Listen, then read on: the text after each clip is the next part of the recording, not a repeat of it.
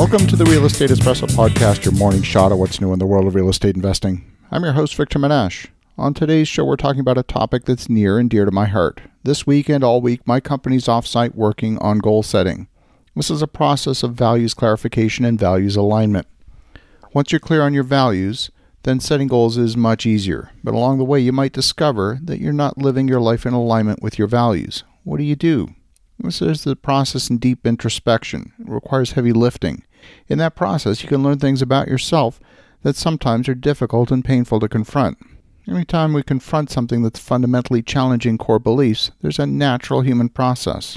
The first step is denial. No way, that can't be true about me. You don't understand.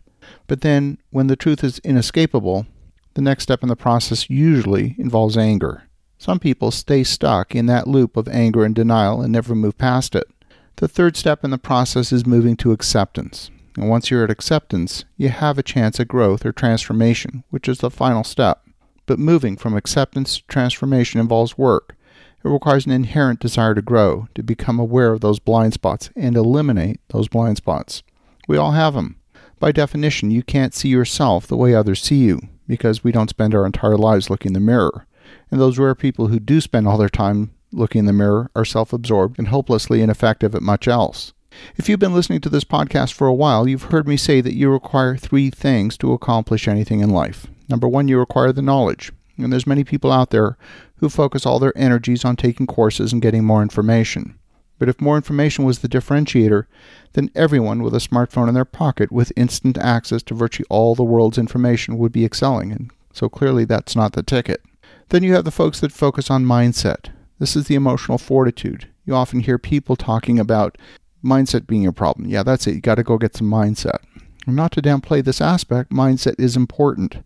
Having the emotional drive and the emotional fortitude to overcome the difficult moments you'll encounter along the way is absolutely important. But it's not enough. You need a third element. Number 3, you need to be in the right environment. And it's that third element which is the game changer. It's the secret to superior performance. If you're not convinced, then take someone who wants to lose 30 pounds and get into shape for an upcoming beach vacation and all around become healthier. But instead of having them get daily visits from a nutritionist, put them in the kitchen at Burger King or Dunkin' Donuts and see how it works out. If you have someone who's struggling with self-esteem, rather than putting them in an environment with calm, positive, uplifting people, put them in an environment with volatile, critical people and see how it works out. Environment is the game changer. I often get questions from aspiring developers and from listeners to this show. How do I find the right environment? Well, I'm here to tell you that you might find the right environment. The perfect environment for you definitely exists out there. But no one environment will fulfill all your needs in every dimension of your life. You might find an existing mastermind group full of people who are smart, driven, generous, uplifting, and encouraging. But if you don't, then go create one.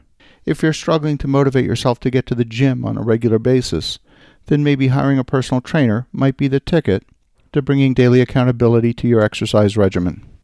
The personal trainer becomes part of your environment. You are responsible for creating your own environment. If you're struggling to find the perfect mastermind, then it will take some time, but you'll want to carefully recruit people into your own mastermind who are as committed to personal growth as you are. It might start with reviewing articles or books or podcasts, which you follow from thought leaders in the industry. The makeup of the group is of paramount importance.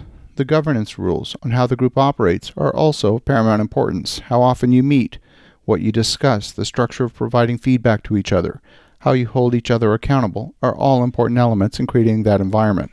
The most important thing is to become committed to creating and protecting your own environment. Some people spend their evenings watching dysfunctional TV shows like The Bachelor. These shows do little to feed your spirit. While they might be entertaining, it's like eating marshmallows. They taste good for a few seconds, but not long after you feel like heck. If you want to eat healthy, make sure there's only healthy food in your cupboard. That's all part of your environment. Creating your environment becomes the guardrails for your own life. As you think about that, have an awesome rest of your day. Go make some great things happen. We'll talk to you again tomorrow.